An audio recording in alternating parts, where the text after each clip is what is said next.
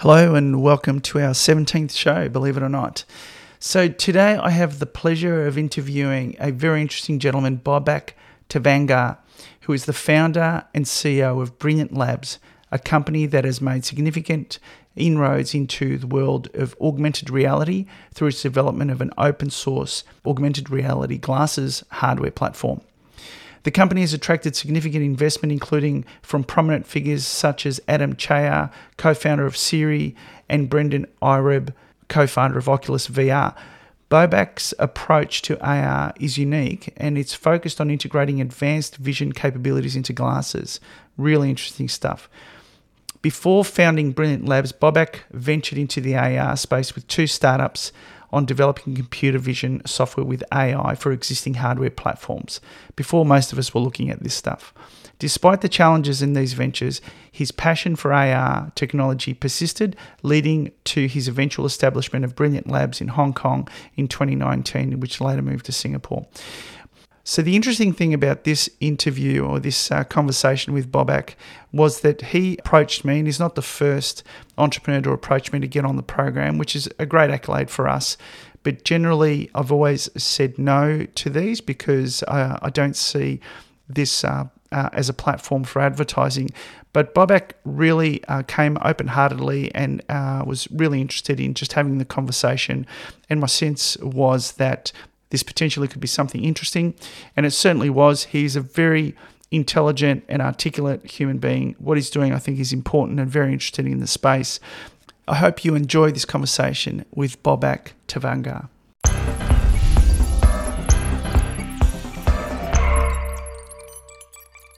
I don't have an agenda on where it goes. I'm kind of let the gods do their thing, and kind of very interested to dig into kind of the world that you're operating in, and I guess what's different here is, to date, I've been interviewing a cross-section of people, so entrepreneurs who are kind of in flight, who I know about, who have got them through, I know them through my network, and I know they've got interesting stories.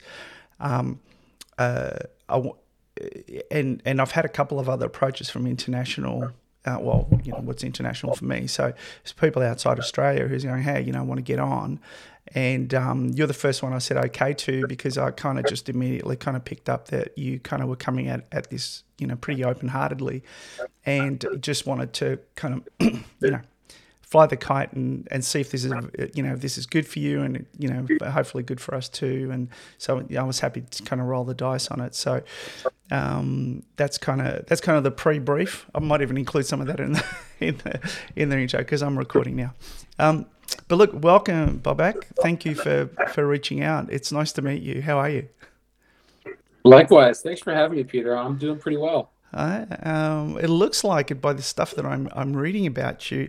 I'm very interested to understand a little bit more about how you got to where you got to, and what you're doing now. I think the space is really, obviously it's still fledgling, but it's, there seems to be an open source component to what you're doing, and but maybe we start off with just telling us a little bit about yourself. And before I go ahead, I've got a sneaking suspicion you've got Persian heritage. That's right. Okay. Just fun fact, my nephew is half Persian, so we've got Greek heritage. My sister married a Persian chap who escaped from Iran on the back of a motorbike in the 80s, through Afghanistan and whatnot. I'm very proud of my nephew Shah, who just got married and is on track to become a barrister. I don't know what the equivalent is in the States, but I presume you know. So it's quite a successful young guy. So I know a spattering of Persian words, but I won't embarrass myself on this. But at least I got in front of this unique name that you've got. Well, go ahead. Well, and that's it's an interesting segue, because to give a little background on myself, and I usually don't focus on my Persian heritage, but something that I have come to appreciate, and this does tie into my line of work. Persian culture very much celebrates the coming together of the arts and technology, engineering, the sciences, And in fact, there's a rich lineage in Persian culture of invention across both of these Really? two systems of knowledge. Yeah, across the sciences and then, invention in the engineering world, incredible legacy in the Persian Empire. And then, of course, in the arts, whether it's, poetry or handicrafts, there's just so much rich, pottery, a lot of modern pottery we have to thank from, Persian Empire innovation there and how that propagated over the Silk Road. And so there's a lot of coming together of the arts and technology that really inform how I think about, in this modern day, as a modern Persian trying to do something great in the world, Right. how I think about innovation. That's So it. it's a good segue. That's really interesting. Shahin, my nephew, made his own rings. He melted the gold and made his own rings. It kind of touches on what you're talking about. He's very much a DIY type of guy. He wants to get involved and understand how everything works specifically. Yeah, it's very, very interesting. So tell us a little bit about, I kind of did a little bit of background. You've got a unique sort of educational background, but before we get on to your business, maybe talk a little bit about kind of, your education. You work for Microsoft, you work for Apple, I believe, if I got my stuff right. Maybe talk a little bit about that, and then tell us how you got to your business. Where did that come from? Where did that opportunity come from? Yeah, and stop me if I'm sort of blathering here, but I started in the U.S., of course, born and raised outside Philadelphia. Did my undergraduate in Washington D.C. Very much an economics and international affairs buff. So I and still am, very interested in how the political economy of the world fits together like a jigsaw puzzle, an evolving jigsaw puzzle, and just really trying to understand that. Not just in terms of institutions, but also culture and people, how these things affect each other. So, and in fact, now that I look back, when I was younger, I think I probably put too much weight on the power of institutions. But the older I've become, especially since I've become a father, I've become more aware of the power of culture and relationships. And the importance of that in shaping, the how things unfold on the world stage. So that really was where I started. I went to grad school in the UK at Cambridge University, and Cambridge, like Oxford, it's like a modern Hogwarts. I was amazed that places like that still existed in the world. It was so wonderful, and every evening I was dining with people who were diving deep into different disciplines, biophysics and poetry and theater and choir and song and computer science, all of us sitting together every single night. And it became sort of a cross-pollination of knowledge across disciplines. And, that really affected my interest at that age. And they started to broaden. I started to think more intentionally about what it was to be a human being, what it was to have reference points of knowledge, an identity that touched many different aspects of human existence, and therefore how to orient one's career. And I started to think about, okay, well, there's a few things that amplify the human being and who and what we are. One of them, of course, is education and how we're taught to think. One of them is technology, and one of them is faith. So I zeroed in on these three things. It might not be an exhaustive list, but that's sort of where my mind was at the time. For whatever reason, I never felt like I would be a very effective educator. I loved being educated, but I just doubted my own ability to be useful to, a young mind or a classroom of young minds. So I quickly turned my attention over to faith. And you might have come across this as well in your own research. So I'm a practicing Baha'i, member of the Baha'i faith. As is my family, that side of the family, by the way. Oh, so it was a Baha'i ceremony. I had a suspicion it might be. I'm a card-carrying atheist, but I have some wonderful. Look, I definitely believe the universe is intelligent. How you want to frame that, it's up to you. But yeah. So look, you're in safe hands here, mate. Beautiful. Well, so then you probably know, the Baha'i faith is a very inclusive sort of world-embracing faith. It really espouses this notion that the earth is one country and mankind is citizens. That it doesn't matter who you are, where you come from, what you look like, what language you speak. All of us are brothers and sisters. We believe from the same creator. So, all that's to say, I draw a lot from my faith, but I kind of had that second bucket checked, or the second box checked, and so that left me with technology, which had become an increasing interest of mine. By that point, I'd spent time at Microsoft, their research center in Beijing, and I started to appreciate how you could write a line of code and distribute that to 1 billion people at near zero marginal cost, and it could fundamentally transform how they saw themselves and their place in the world, how they connected with others, or how they accessed knowledge and information. And that's just, and it remains today, it's just such a magical phenomenon. The closest thing to magic that I think all of us have access to since our ancestors first discovered fire. And we're playing with it every single day, either as creators or as passive recipients of that magic. And so that's how I decided I wanted to orient my career. Okay, fantastic. And so at what point did, I guess, I mean, I obviously I deal a lot in that kind of that segue between, sitting on the couch and, light bulb pops up. So when did that happen for you?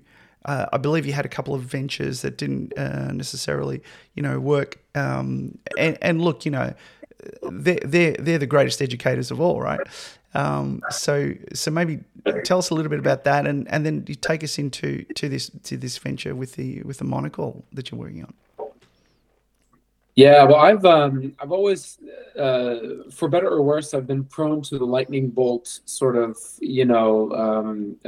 starting pistol phenomenon as an entrepreneur. So my first company out of graduate school, it was a lightning bolt that hit me while I was in a lecture at Cambridge, and decided that I was going to not do my PhD. I'd already been admitted to do a PhD at that time, so I was set to stay at Cambridge for at least the next 3-4 years. But I decided instead to say no to that and do a company instead. You're right. You learn a lot. You learn a lot about people management. You learn a lot about how to get your arms around a big idea and execute on that in a disciplined way. We could spend probably an entire conversation just diving deep into what you learned in a venture, but suffice to say, that didn't work out after a couple of years. We took a lot of the core technology, some of the team, and our investors, and pivoted to something new. So we started our next venture.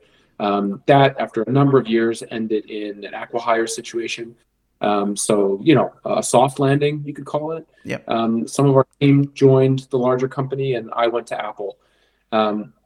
It was through that journey, maybe before I get into the Apple side of things, it was through the journey of running these companies that I wrapped my mind increasingly around what they call graph databases. So graph data, which is not seeing data in rows and columns the way that a lot of databases or even Excel spreadsheet present data, but instead seeing data in the context of their relationships. Right. So, think about a schoolyard of friends.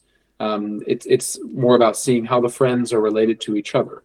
Who is more popular and more sought after, who's on the periphery of that friend network, and how does that evolve over time? So being able to understand and query data in terms of its relationships,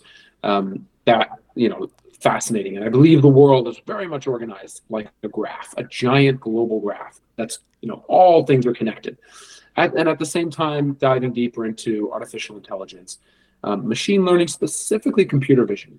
So how AI is applied to single frame or multiple frames that a camera pulls in, and then tries to analyze those things, recognize and understand what it's seeing, and then deliver that output to a user. So these sort of two themes continued to recur, and just my fascination increased. But I hit a certain point in my last company where we were playing with AR technology. We were just sort of experimenting with it. There were early SDKs available at the time, especially one from a company called Wikitude, another from a company called Metaio, which was later acquired by Apple. And it was all sort of available in a phone. And I remember walking around Hong Kong at that time. I was living in Hong Kong, and sort of holding my phone up in front of my face, looking around. And on one hand, I was like, wow, this is really cool. I can look at the city through the screen, and I can see elevated information and context that are not apparent to my own eyes. This is really cool. But at the same time, who wants to walk around Right. with their hand awkwardly in front of their face? And there's latency issues and occlusion issues, and so it clearly was not ready for prime time. And it got me really, it was the first time I remember this sort of feeling that um, the maturity of the smartphone and sort of that incarnation of computing, that maybe we're starting to bump up against the sides of the parameters of this thing, that perhaps we're beginning to outgrow. We're like, again, a lot of my references now, because I have young kids, they're like baby references. Yep. We're starting to outgrow diapers. Right. That we're ready for what's next, and that's a good thing. So I became really interested in AR, but specifically AR hardware. Right. And Apple obviously is very interested in that area. Google, Facebook, or Meta, as they're now known. Google had Google Glass, which they put a bullet through. That's it. That's right. And that I remember I was in grad school and I saw that demo in 2012, their big glass announcement, and that captivated me. I mean, that was amazing, that announcement. And they eventually, they put a bullet in it, had all these privacy concerns, but that stuck with me. I was like, wow, computing in front of the eye, helping you see a reality that's not readily apparent, based purely on what's physically in front of you. That is, to take, this notion of magic, like that is the next leap in how this stuff is magical in our lives. And so that got me on this journey of thinking about AR hardware and how that might one day manifest in each of our lives. So at that point, I'm interested in the journey. So at that point, did you go, right, okay, I'm going to incorporate a company. I'm going to start writing a business plan. I've got an R&D piece. So is that what you did? Or did it come to you and you know what, I think I've got a business here? Yeah. So it's interesting. What's funny is I had this feeling at the tail end of my previous company, but the company was not, I didn't know anything about doing hardware at that time. None of my colleagues did. We were all software people. And I remember thinking, okay, I have this feeling of, we are collectively starting to perhaps outgrow the confines of the phone, but I'm sure there are going to be large companies that have a lot of money and an army of incredibly talented people who are going to solve this problem. And so at that point, wow, I can't wait to see what they all cook up. This is exciting. And fast forward a couple of years, a company called Magic Leap. Yeah. If you remember them, they launched a device. They'd been in stealth for a long time. People were rumors about how amazing their stuff was, and they released their Magic Leap 1, their first headset. And I think it's safe to say that it didn't quite capture the popular imagination the way that the hype had promised it might. And at that, from that moment on, it was just this like downward cascade for the AR industry collectively. There were a bunch of other companies, and I think people started to it's actually kind of looking back fascinating.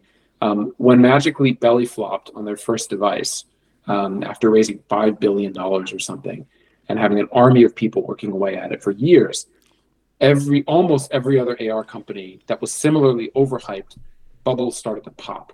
So there were a few of them went out of business in succession, despite raising tremendous amounts of money and having talented people and a lot of hype. And AR entered a bit of a winter. And, there were all these rumors, but wow, so Google's put a bullet in their thing. All these AR startups were popping or going out of business in front of our eyes. Apple's rumored to be working on something, but we don't know what that's going to be or when that's going to come out. And there was sort of nothing in the interim. Microsoft was plugging away at the HoloLens, but that was like $3,000+ and heavy on the head. It wasn't something mass market ready. And so it was at that point I was already at Apple, and I started to see this sort of broader, this macro, context unfold. And I started to think less as a consumer and more as a potential creator, a designer of a device like this. Can I interrupt you there, Bobak? Sorry, mate. You said a couple of things that are really, really interesting there, which I'm going to comment on. Interestingly, it surprises me still that the expectation is, and correct me if I'm mishearing you, I apologize in advance, but that the expectation is that the big end of town is going to innovate. So, that Apple or Microsoft or Google or whatever have got the DNA, because they did come out of a garage and they did innovate in their first incarnations. And, and Apple did some amazing things later, but they still had Steve Jobs at the helm, right? But once you go across the Rubicon and you become this big machine, your DNA is not to innovate. Your DNA is to protect, right? You might take some strategic, unless you've got a gun to your head, like if you have, Boeing had an interesting story where they bet the farm on 747, all right? So if the 747 wasn't going to be successful, they were gone. So unless they were, but that's generally not the way, shareholders and, board of directors. So that's my first comment. It sounded clearly intelligent human being like yourself. You still expected that these enterprises are going to bring you, bring you the stuff when unlikely based on historical evidence. So that's my first point. The other point, slightly different. Who was the company that raised $5 billion? I know this happens. Sometimes they raise some big numbers. Whoever that was, it astounds me that the normal maths of economics is, okay, I'm gonna drop $1 million into your business. I've got a 5-year horizon. If I triple my money over 5 years, I'm a happy guy. All right, $5 billion. Yeah, $5 billion. You better be thinking. You're thinking about some big ROI, dude. I just don't understand it at that end of town where they think we're going to drop $5 billion into this thing and we're going to allocate that capital efficiently.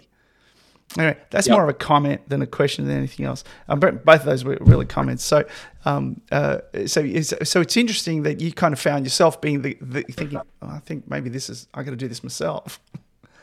Yeah, well, and you're exactly right. I mean, to your first point, I think it was because it was and is a hardware problem fundamentally, and hardware is very hard, very expensive, long lead times, and it's the kind of thing that only a handful of companies have really demonstrated an ability to do hardware well, and so that's if you look at software, I think my assumption was, hey, software is so liquid and so democratized, the tools, the skill set to be able to spin up software and distribute that to a lot of people tomorrow. A small company of a couple folks can disrupt a whole industry with software, but hardware, different animal. But also because in this space, the way that they were trying to go about doing it, and this was where I'll get into this in a second, but this is where our sort of very differentiated insight came. They were trying to reinvent the wheel across a range of core hardware technologies that entailed hundreds of millions, if not billions of dollars, and an army of PhDs and years of deep research and development. That's always very risky, and it's certainly the kind of risk that only large tech companies can afford to make. Or a company like Magic Leap, which had raised a few $1 billion and ultimately didn't have a terrible amount to show for it in terms of usable product. But you're absolutely right. It's otherwise it's not necessarily the big companies that are delivering the most exciting innovation. And this recent, the past year's wave of AI companies which have emerged and are changing our world all over again. That's evidence of that. Absolutely, absolutely. So take us into Brilliant Labs and this first product, and I'm going to try and understand it better, and I guess in a way kind of put my investor hat on to what the traction is in terms of getting those first use cases, because you mentioned Magic Labs and these various companies who come up with this wonderful thing, but market fit's not there, the pricing's not there, the capability to produce it, as in to manufacture it in volume, to be able to to get it to market, even though it goes bing. But can you deliver the thing? So introduce us to Brilliant Labs and talk to us about your product. Yeah, well, we started Brilliant Labs. So after I left Apple, again, I had a bit of a lightning bolt moment, and fortunate that my wife is very encouraging. We had a 1-year-old at the time. My son was 1, and she could clearly see that this idea was bouncing around my head, and she was very encouraging and said, "Look, you should explore this. You should pursue this. Otherwise, I know you'll be miserable looking back, and that you never took the shot." So very fortunate to have I think that makes a huge difference to have an encouraging critical, absolutely critical. Yeah, absolutely. So joined up with my co-founders. We started off with sort of sketches on a napkin, a lot of debates around form factor, what wasn't working, what ought these devices be used for. We really questioned the assumption that these devices should even exist, because all of us have these great screens and computing devices in our lives, multiple screens all the time. Why do we need one more? What's the purpose for this thing's existence? I have 4, by the way, 4 in front of me at the moment. Oh, exactly. I've got. That's not including the phone. So, and I think that's par for the course. So why do you need another screen? And I think the insight that we landed on that early on was, okay, this thing needs to be really light. It needs to be all in one. To date, a lot of the other devices, they've been bulky, expensive, and there's been a big wire coming out of the back that hooked into a side-mounted thing or your phone and drained your phone's battery in an hour. And still, a lot of those devices are characterized like that. But we said, okay, it has to be wireless. It has to be super lightweight. It has to fit in your pocket. So it needs to feel like a trinket, something that you sort of covet. We really referenced the AirPods heavily in those early days, where it's just this little sort of, like a clamshell from the ocean with a pearl inside, and you just, it's delightful to carry with you, and it's beautiful to the touch, and you value it. So we knew it needed to feel like that.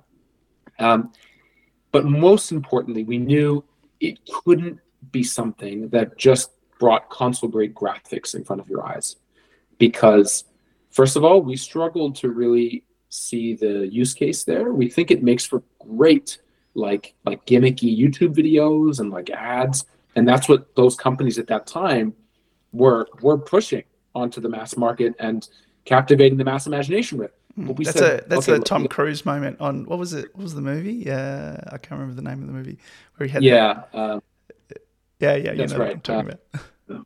Yes. Where he's sort of shifting the screens around blanking on the name of them. But yeah, that's exactly right. People wanted that experience, and maybe at some point in the future, we will have that in a way that looks good, feels good, is priced right. But it's not, not now. We can't force the physics just for the sake of pursuing that. So we really questioned what it should be for, and where we landed on was we need to start planting the seeds for a co-pilot in your life, because there's going to be things that you hear, things that you see, information available on the web that is relevant to the life you're living in that moment. But number one, your brain's not hooked up to the web. And number two, we don't always catch. In fact, you can count on us not catching most of what we see and hear, consciously or right? For sure. Yeah, we couldn't process that much information. That's right. And so to have a co-pilot which sees and understands your reality and is elevating, an intelligence that elevates useful information to you in that moment where it's actionable, and at some point even executes on tasks for you, to help you get more done in a given moment. We thought that was a much more compelling path and justified the existence of these technologies, of a device like this. So that's the path we're on. Brilliant Lab. Have you got a use case that you could provide to sort of give us an idea? Because I keep on imagining the temperature. I can see the temperature, right, but I'm sure it's probably more than that. No, that's right. Right now, today, so We do devices like, Monocle is the first to market. We're going to be announcing one next week. That'll be sort of the next big leap forward for us, which we're quite excited about. And they interface with a suite of generative AI products. So an example of that might be the Whisper model to do simultaneous translation. So you're walking down the street, let's say you're in Hong Kong, someone is speaking Cantonese, you would see English subtitles right in front of your eyes, holographically displayed. GPT-4, which was announced by OpenAI and will be in public release very soon, that through a pair of glasses would enable you to, look at a rash on your hand and get a provisional diagnosis. I hesitate to use the word diagnosis, but a provisional assessment by the model of what this is, and perhaps even a home remedy that you can put together, or something you could buy from the nearby pharmacy to treat that rash. Right. Or again, because I've got young kids, your kid is keeping you up through the night because they have a bad cough, a chest cough. The microphones would be able to hear that, pick out certain elements of the audio, and similarly, GPT-4 would be able to elevate, a response that, hey, this sounds like RSV, it's running rampant in your area, and you should go take your kid to the doctor tomorrow. So, okay. And then maybe one more that I'm really excited about is AI web search. So there's a company called Perplexity. We tap into some of their services, and wearing a device, you could walk down the street, look at a restaurant, and just ask, what reviews does this place get, and what are people saying they do really well? What should I get if I go there?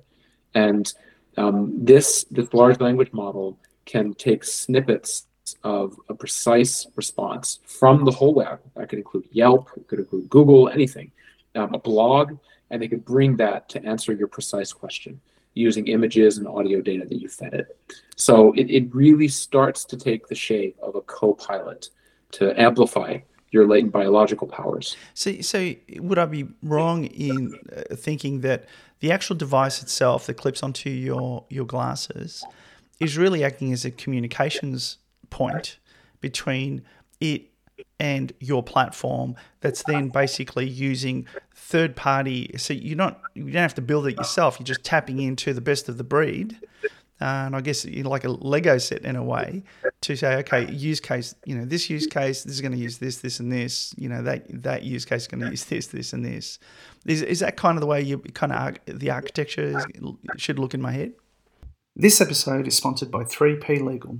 I've been a customer of Peter North as my lawyer, and now 3P Legal for over a decade.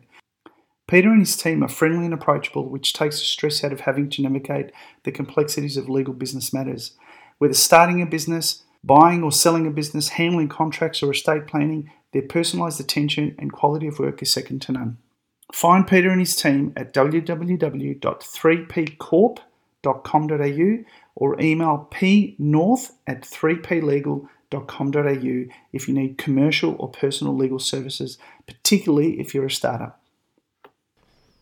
At the high level, you can kind of say, so our devices are really just a bunch of sensors, right, and some compute packed into a very tight form factor that you wear, and they experience your life as you experience your life. Yes, because it's the presentation. It's the presentation layer, really. Yeah, so it's your this new type of UX. Yep, it's capturing and it's presenting. There's a bit of processing that happens on the device. Okay. In terms of the images, the audio, the movement data that it captures, and then it sends that over to any one of a range of models. And the software we've written off device, it kind of acts like Grand Central Station, right, where it routes, to, hey, your intention is to make this kind of query, or your intention is to access this kind of information. So it will route you to the right model. Now, under the hood, there's a lot more going on in terms of how we'll process that data, how we most efficiently make use of the output from one model and feed that into a second model to really get the most accurate or the fastest response. So there's a lot of innovation under the hood there. It's not as simple as, I wish it was as simple as just being able to throw something at someone else's API and then throw the response back at you. But longer term, and maybe this is where you were going, but longer term, we see a lot of strategic value and frankly, sort of customer experience value in this layer in between the device and the cloud-based AI, which is what we call life graph. And that is, going back to, remember I was telling you about, my previous company and notion of graph databases, connected data. The devices are pulling in a lot of rich information about what you see and do and who you're with and where you go.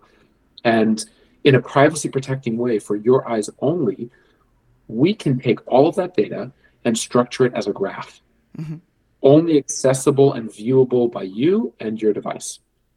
And that means that it can track over time who you are, what you're interested in. And so your AI can deliver increasingly personalized responses to you. So that is sort of this middle layer of insight, a growing body of data that no large, well, with the exception of folks like Facebook and Google who've been mining this data in terms of our direct web usage, no device company has this about us. And for us, we don't have an ad model that's going to mine this data for someone else's benefit. We'll spin up a server instance, it'll sit there, and we will literally give you the keys. So we ourselves won't even have access to this. But we think it's a really valuable part of the stack that we can contribute to in addition to the device itself. And that means that your interactions with an artificial intelligence over time will be that much more personalized. It'll know you, it'll understand you. It'll appreciate that, hey, last week you had a very stressful interaction at work, and this week, here's a different way, a different tack you can take with that colleague or with your manager. Or we know that you're a vegetarian, and when you walk into this restaurant, we highly recommend sticking with this part of the menu and doubling down on this ingredient in this dish because this morning for breakfast you didn't have your B12 vitamins, or whatever it must might be able to pick up bio data as well. That's not normally the thing on your wrist or whatever. At the risk of sounding flippant, sometimes the simplest ones are the best. I'm terrible with names. I mean, I'll remember yours now, but generally if I meet a Fred or a Mike or Kathy, very quickly I go, just simply to walk into a networking event and go, oh, that's so and so. That would be great. and where I last met them, and whatever. You probably guess we get this, this all the time. That this sort of a universal human problem, it seems, and I have the same problem where meet someone and literally the next moment I'm kicking myself because I've already forgotten their name, and you want to know the context around who they are and mutual contacts that contacts you might have with them and where you've seen them before. But I'll even take it a step further and say, at a certain point, in this digital age, I think the distance between people, between neighbors, has grown, and there's even an epidemic of loneliness that I think afflicts many societies. Devices like this, I believe, can also play a role not just in helping us remember a familiar face or remember someone we just met, but even nudge us to have a serendipitous interaction with someone new. Right. And I don't know how that should look yet, but I have this sort of gut feeling that if smartphone played an indelible and very unfortunate role in creating wedges between us, like just enough sort of screens to drive us apart and decrease the number of warm interactions between us, I think the next generation of computing will do the opposite if designed right, if designed with that intention, and that's certainly something that we have. I think I think that's a great vision for it. I hope you're right. I'm thinking now more from the business point of view. So you've delivered to your first cohort of customers. You've got your first customers. So how's that going? And what's the business model? How are you pricing that? Because obviously you've got infrastructure. You've got to keep running for the thing to work. So if you pay a couple $100 for it, that's probably not enough to keep, I'm guessing. So how are you doing that? Well, the cool thing about zeroing in on a more focused use case is that we found that when we worked backward from those early days, the product that we were able to design and deliver around that was a dramatically simpler and more focused device that used off-the-shelf components. Oops, I just wanted to... Yeah, that's Otter's dropped out. My subscription, they must have changed their terms because normally, I'd get a bazillion hours a month, so I have to follow up on that. I'll just Okay. cracking on. Okay. Did you want to do like any kind of sound check on your end or anything, or all good? Should we keep going? No, we're all good. I've got, yeah, no, all good. Okay, cool. So we found that when you start with the use case and work backward from there, in other words, you endeavor not to deliver, in our case, console grade graphics in front of someone's eyes the way that other companies had been doing it, but instead you really double down on a cloud-based intelligence as a co-pilot in your life. The device we found can be dramatically simpler. You can use a lot of off-the-shelf components. You don't need to be in 10 years spending lots of money on fundamental R&D. And so we have about 60% margin for every device sold. And, we're a startup, so that's at low volumes. And as we all know, economies of scale kick in when volumes increase. So you've got more negotiating power with your vendors, with your key suppliers. And so, that picture is only going to look better. One of the things that we had, the goals in mind that we had when we launched Monocle about a year ago was that we wanted to focus on unit economics. This is our first device to market. So we really wanted to get unit economics right. So making sure that yields across every stage of production were 90% or above. And that we were sticking to that 60% margin per unit, regardless of what stage of the cycle we were selling. So that was number one. And we've been able to accomplish that. So we're on sort of firm footing as a company. The second is we just wanted to make sure that the industry and sort of our little niche of the technology world came to appreciate that you could do an AR device in a different way, that it could be AI focused as opposed to sort of heavy graphics focused, and that there might be more utility there. So we wanted to just, even in our own little small way, plant a flag in the ground and have and perhaps outsized impact through that on how the rest of the industry thought about these devices. And so none of those two things are contingent upon volume, Right. because we're a small team. We wanted to have a high degree of control over our costs so that we didn't, the train didn't start to run away from us. We were always in control of the speed of that train. And so those were our two priorities this year. And maybe a third was no inventory. So we've been able to accomplish all three. No inventory in terms of. So let me ask a stupid question. So I'm assuming you've contracted a manufacturer, or are you doing the manufacturing yourself? No, hey, one day I'd love for us to have our own, Tesla has their gigafactory, right? I'd love to be able to do our own manufacturing in-house. That'd be great. But no, we work very closely with a key contract manufacturer. In fact, a couple of strategic suppliers, but especially one. They mold our optics. They do the final assembly of the device. They're called Movion Technologies. They're based in Singapore, and they're also a multi sort of time investor in the company. So they've invested over multiple.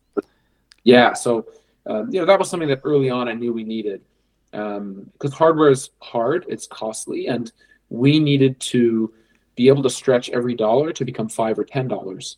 And we needed to keep our team small, but augment our own capabilities, our own kind of core design and engineering capabilities with an extended team that can prototype, that can develop, that could quickly translate what's designed and prototyped into what's production ready. And also, we just needed an alignment of sort of intellectual property protection, and we found that in Movion as our key supplier there. So strategically, it's worked out really well for us. And so with Monocle, like positive unit economics, consistently positive yields that are like in that right range that a hardware company needs to stay profitable. No inventory, so it means that everything we make, we sell. And we've been able to sort of get a pretty finely honed sort of sense of supply demand there and how those curves line up. And then we've been able to positively influence, I think, how a lot of people in the industry begin to think about this. So, we've had coverage, all organic, coverage, inbound coverage in like Bloomberg, Forbes, TechCrunch, some of the usual suspects in tech. And, all of that coverage and even our marketing has been organic. We haven't done any paid marketing. So we don't spend on ads. We don't buy demand. So we knew that if we could emerge with, this kind of a picture after a year of sales of our first device, then we would have a pretty good foundation upon which to grow. And we definitely have achieved that. So what's the business model? Are you thinking you're going to distribute through resellers or retailers, or are you doing it all online? I guess the opportunity to do it all online, and also I'll circle back to my question around how do people do they buy a subscription and pay for the hardware, or how do you do that? Yeah, well, today it's one-off purchases of hardware, so there's no subscription, but there's a heavy caveat there because we're starting to spin up an increasing number of AI services, and that stuff is not cheap, especially if it's a vision-based model. We will likely, we haven't announced anything concrete yet, but we will likely spin up a subscription service, sort of a monthly recurring model on top of the hardware sale. Yeah. So in that sense, it'll look perhaps similar to what we're familiar with from Apple, where they'll sell us an iPhone and then there will be a monthly recurring subscription to like iCloud or Apple TV or any one of a range of services that they offer. So our business model will start to look like that as well. And then to your earlier question, yeah, we sell everything direct from our website. So we don't go through distributors. We don't sell through Amazon. People just come direct to brilliant.xyz. They click the buy button and we ship to them within that day or the next day. Anywhere in the world, or anywhere in the world, which isn't under sanctions. So anywhere in the world where we can sell. So yeah, I mean, we've got customers everywhere. Australia, we've got a lot of customers there. Our customers, as you might guess, they tend to skew heaviest toward the US. There's like a heavy early adopter culture there, especially in Silicon Valley, New York. A lot of folks in the Washington State, sort of Seattle area. Microsoft, Facebook, Reality Labs are up there, so we've got a lot of customers there. And then EU and across Germany, the UK, broader EU, we've got a fair number of customers there, and Japan. We were surprised because we don't have any Japanese language stuff, at least not yet. And from the very little that I understand about Japan, it's that it's a country that really requires a lot of sort of specialized knowledge, specialized access to local partners, and things need to be in the local language, and just heavy localization around all the marketing. And yeah, at least in terms of the customers that have come our way, it's been a significant number from Japan who've purchased Monocle, and we haven't done any localized marketing there. So that also told us something. That was very interesting. Wait, what does your average customer look like? Is it a male, female? I'm assuming it's male, but and is it your more engineering, geeky type people, or is it kind of? Yeah, it's Monocle's open source and hackable nature, and just the form factor itself. We're sort of a little tongue in cheek about it, like, hey, be a cyborg, and like hack the AI experience in front of your eyes. We're very, we're not trying to do the hard sell and convince people that like this is how everyone ought to look. But this might just be your most useful AR workbench tool. So it skews, heavily developer. But it's interesting. It's not just sort of independent, hackers and developers. It's a lot of students and researchers. So a lot of folks in universities and research centers have purchased Monocles for research purpose. And then a lot of small and even large business, so enterprise, they've purchased a number of units to do proof of concept development with the aim of rolling a solution out within the company. So, I mean, that's been very interesting. So you've got a development, it's like a development program, so I can buy the SDK, I can develop something on it, and you potentially could put it on your platform and deliver that to the broader community? So right now, we really rely on just direct distribution of people's own software. Right. So, if you are, the internal development unit of a large company, and you guys write software that you want to roll out, let's say it's for people doing field repair of certain technical equipment. You would write that software, you would battle test it internally, get executive buy-in, all that good stuff. And then once it's the green light, you buy a bunch of Monocle units from us, Right. and directly load your software onto those units. It's all over the air.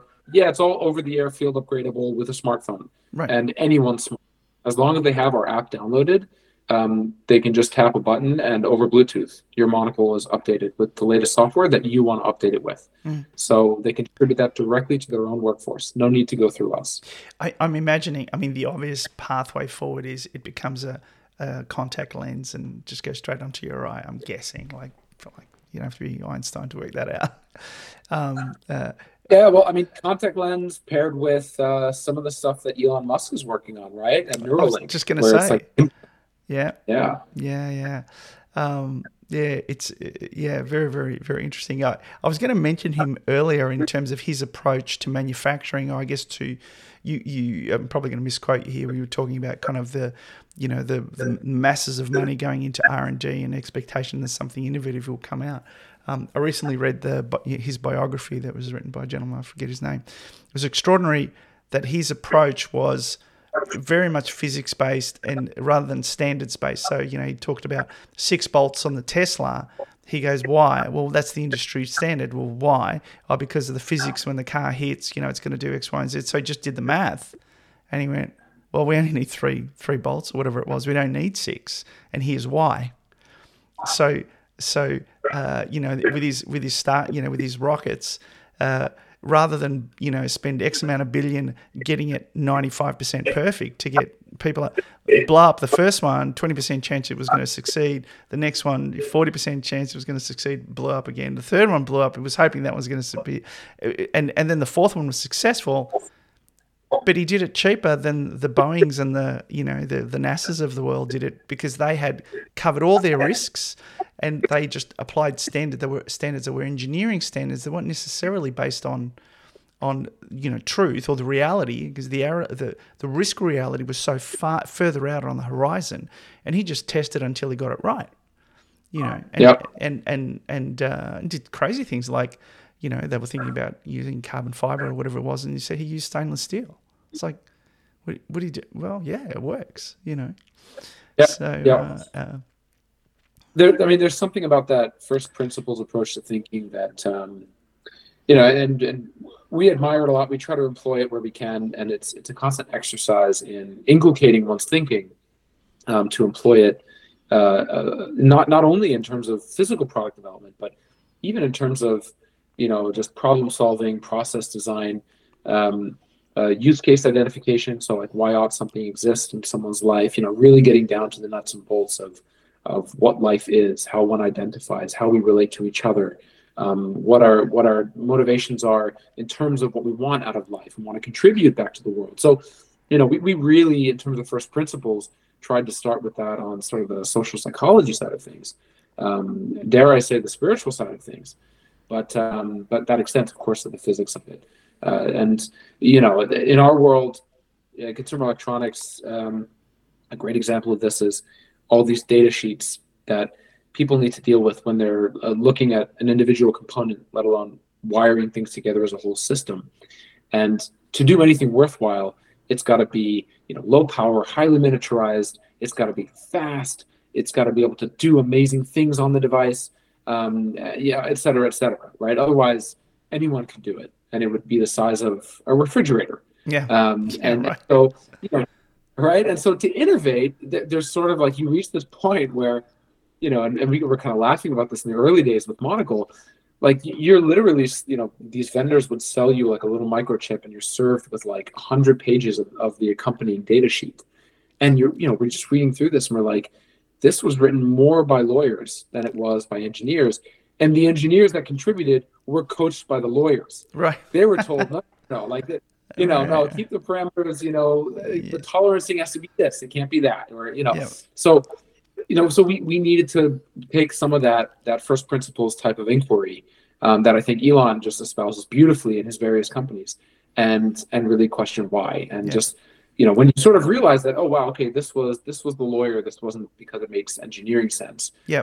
You learn to sort of sidestep certain things and try something. You learn to prototype in disregard of the data sheet. Right. because there might just be genius at the end of that rabbit hole. Sure. So yeah, it's a great example. I meant to ask a little bit earlier. I wanted to ask about your patent. How important was your patent? I don't know what your patent's for. I haven't had time to have a look at it. But probably two questions. Was it important? Doesn't that kind of open up your robe to the world, and you show them what you're doing? You could have gone the path of the trade secret sort of path with regards to this. What was your thinking there, and was it worthwhile? Yeah, I mean, hey, we'll find out. I mean, the patent system is it's a whole conversation, but and I think a couple of months ago we saw a company called Massimo. They were in the news, tussling with Apple over patents and Apple Watch and that whole thing. So I think that exposed a lot of the ugliness of the patent process and patent disputes. Patents are useful in that, the way that I look at it, they're useful in that they help to plant a flag in the ground. They contribute to how you substantiate the value of what you've done and the value of the company. Maybe you're acquired one day as a company, and the patents, the portfolio of patents contribute there. So we now have actually, I mean, beyond that one that I think you might be referencing that we published on LinkedIn, we now have like a whole portfolio of, I think it's close to 24 patents now that cover a range of, electronics, artificial intelligence, mechanical optics. So we've been pretty vigilant in terms of patenting whatever we can. But we're also under no illusion that that's like a definitive moat in terms of innovation. No. That in this day and age, especially, innovation is only useful if you're thoughtful, if you're quick, and if you execute. And your front foot has always got to be faster than people can copy your back foot. Right. And in fact, that was part of what I learned by just observing how Apple approached the first iPod. If you remember, there were a lot of MP3 players and CD players, and then Apple did the iPod. And then there were a bunch that, Microsoft chiefly with the Zune, but there were a bunch of companies that tried to copy Apple. And Apple, the pace of innovation there, they patented the hell out of that thing, as they usually do. But every 6 months or 9 months, they had a new iPod to market. And the leaps of innovation, miniaturization, thinness, increased storage, full color, video playback, like in a couple of years, it was astounding how they'd evolved that product. And the copycats were only ever as fast, barely as Apple's back foot. Right. And so that sort of taught me, like, wow, okay, they've patented, but that they don't define innovation in those terms. Right. That it's about how you push your team. It's about how you think big and how you execute consistently to continue delivering value to the end customer and move the industry forward through that. So that may be a long-winded way of saying, like, yeah, we've got a bunch of patents. I'm really, really proud of what we patented. I'm terribly excited, especially at the intersection of AI and hardware. We've got a few patents there that are super cool, but we don't rest on our laurels because of it, and we don't see that as a definitive moat for innovation. Well, it sounds like it's also kind of in your DNA, your cultural DNA. I'm imagining your company is with a bunch of people who, I guess, involved with a bunch of people unafraid to kind of speak up and question things. So and that gives you that velocity that you need to stay ahead of the game, mate. I think that's a good place to stop it. Perhaps you would like to let any listeners know how to get in touch with you if they want to buy the product, if they want to get involved in other ways. Yeah, thanks. Well, I mean, this has been a fun conversation. If you want to find out more about Brilliant Labs, we're at www.brilliant.xyz. You can purchase Monocle direct from the site, or at the very least, learn more about us. And stay tuned for an exciting product launch announcement that we've got in the coming weeks. Fantastic. Bobak, thank you so much. Good luck with the next stage. We'll be keeping an eye on you. You're welcome to reach out again in a year or so and check us in on how things are going. I'll be watching with interest. And all the best then to you and your family, mate. Thanks so much, Peter. Okay, so that was my conversation with Bobak from Brilliant Labs. Please feel free to reach out to him if you are interested in what he's doing. I really enjoyed that conversation. He's a very interesting guy, and I think there's going to be more of him and his company to see in the future. For now, thank you, take care, and I'll catch you next time.